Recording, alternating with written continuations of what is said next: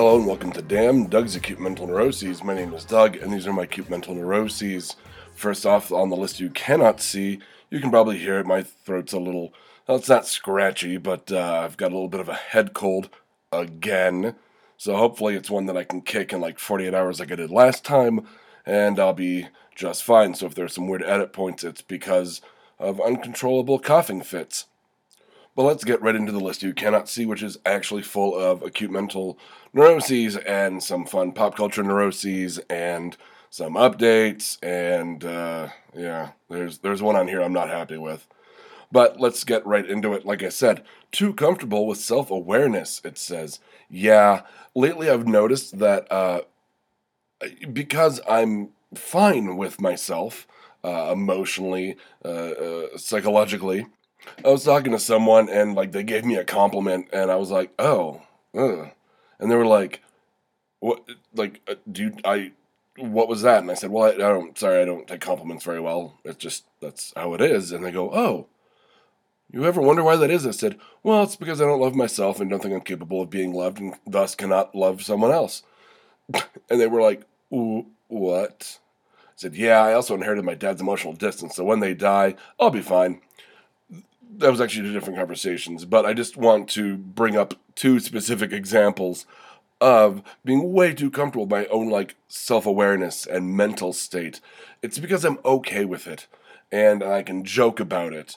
But it is maybe you need to like pull back on that, and I think some people that when they're alone with their thoughts, they're scared, and I'm very comfortable with my inner demons. I saddle up next to them, put my arm around them, and go, we're going to talk about you to everybody, no matter what the context, guys.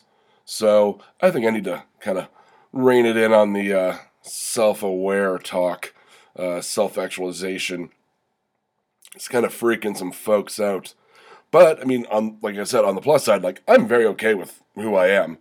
And most of that was joking. I mean, I think I'm capable of being loved, and I think I can love people for the most part. But anyway, let's see. Things I don't love is ongoing fight to get paid, question mark.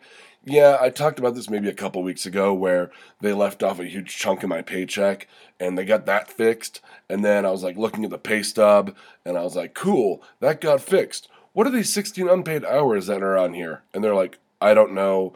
This is beyond like our purview and you need to talk to HR lady who's not here for like the better part of a week. And I'm like, cool. So now I gotta go see the new HR lady. If you just heard me talk literally a minute ago, realize I'm an HR nightmare. I have no filter. I say horrible things to people all of the time. 99%, joking. But, so I really have to mind my P's and Q's when broaching this subject. It's not that, I'm going to suddenly start telling inappropriate jokes in the middle of trying to get paid. It's just sometimes, I forget, like, that I'm very comfortable around a lot of people at work because I've been at the day job for almost 4 years. And I can joke about that, or not about that specific, well, I can joke about that, obviously, but I can joke around, and people know that I've got, kind of an inappropriate sense of humor, and I talk almost exclusively movie quotes. So just her meeting me for the first time, I have to remember, like, don't go 100% Doug, like, maybe 25% tops upon meeting the new HR lady. But it just sucks that, like, the last two pay periods I've had to, like, fight tooth and nail to get what is owed me. And I know they're going to, figure it out and whatever. I have an inkling what it could be, and I'll bring that up to her, where they didn't pay me a certain rate. And I think that the unpaid hours might be them taking away the money I already made and then just supplementing this like unpaid for like the rate change. I'm not sure. Once again, that's just me suppositioning. Suppositioning? That's not the right word there, Doug. That's just me assuming. So supposing was the word I was looking for. Writing Hammond, Waiting on Fear, it says, yeah, so I started writing the new season of Kathy Hammond. I've got a pretty good handle. I talked last week about free form versus having kind of an outline in mind, and notebook versus computer. Well, I started writing on my computer only because I started coming down with this head cold, and I didn't know. I looked at my notebook in the morning and was like, dude, I don't know if I'm going to feel like writing.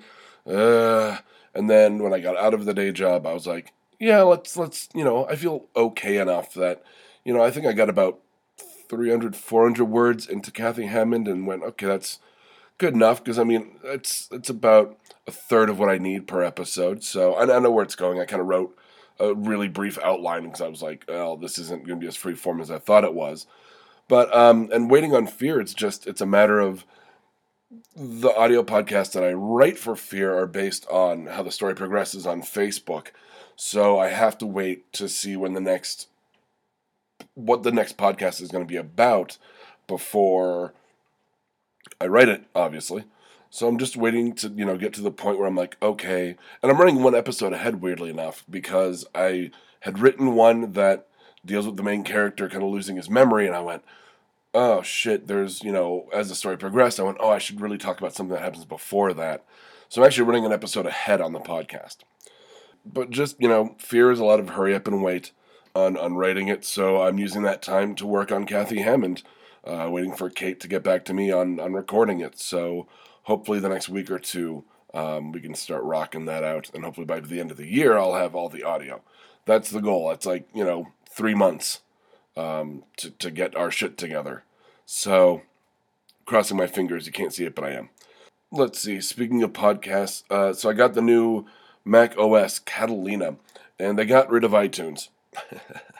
And now I have like music and TV and podcasts as their own dedicated apps, which kind of fucks up how I would edit what are called ID3 tags so that, iTunes, at the time, iTunes and the internet have like, it's like hard-coded information of episode descriptions, the album art, name, all that, release date. So now I'm a little twitchy that I can't edit any of that. I'm going to experiment. I'm going to try to figure out what's going on this week. I told Christina we're not recording because of obviously my head cold. Deb, I called out and said, not only do I have a head cold, but like I don't want to waste both of our times getting together and then I can't use the audio immediately. So, not immediately, but you know what I mean. So I think Deb and I are going to record next week once I take the time this week to figure out how everything's going to work with the new apps on the OS, which is a giant pain. I'm hoping it's going to be as easy as, I'm just going to put everything in on our web hosting or our podcast hosting, and that's just how it'll work. Like I said, I'm going to test everything with the Dan Fogler episode of Nerd Vomit, which is going up this week, as well as this episode of Damn. So hopefully I can get everything figured out and nothing gets pushed back or gets lost. Once again, fingers crossed.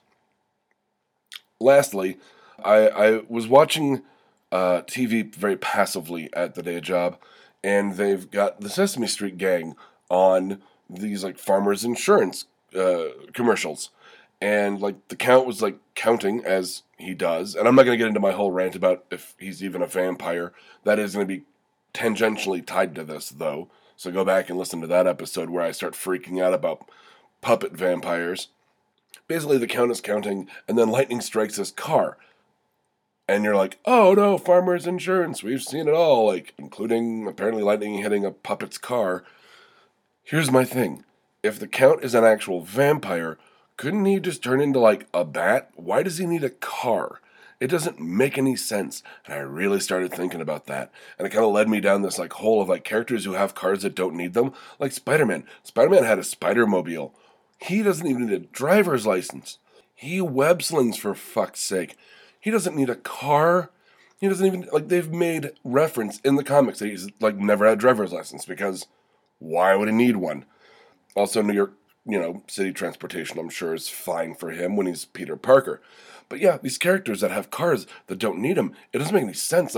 They can fly or web sling. And I'm sorry, I'm forgetting the third example that I thought of a couple days ago. I'm sure the internet can help me here. But why? And you can hear me get worked up about it. Like, I just had a coughing fit because I'm talking so much about this. And this is what keeps me up at night, other than those coughing fits and not being, able to breathe because of sinusy stuff and a head full of snot. So, okay, I'm freaking out and also causing, the cold to flare. So, from Doug's Acute Mental Neuroses, these have been my Acute Mental Neuroses, and from Doug's Acute Mental Neuroses, these have been Doug.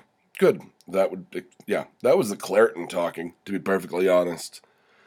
Good night, Internet. If you like this, check out some of our other shows like Exotic Liability, No Applause, Just the Clap, and Black Falls. We can be found at www.bacnpodcast.com and by searching for The BACN on Stitcher, iTunes, and Google Play.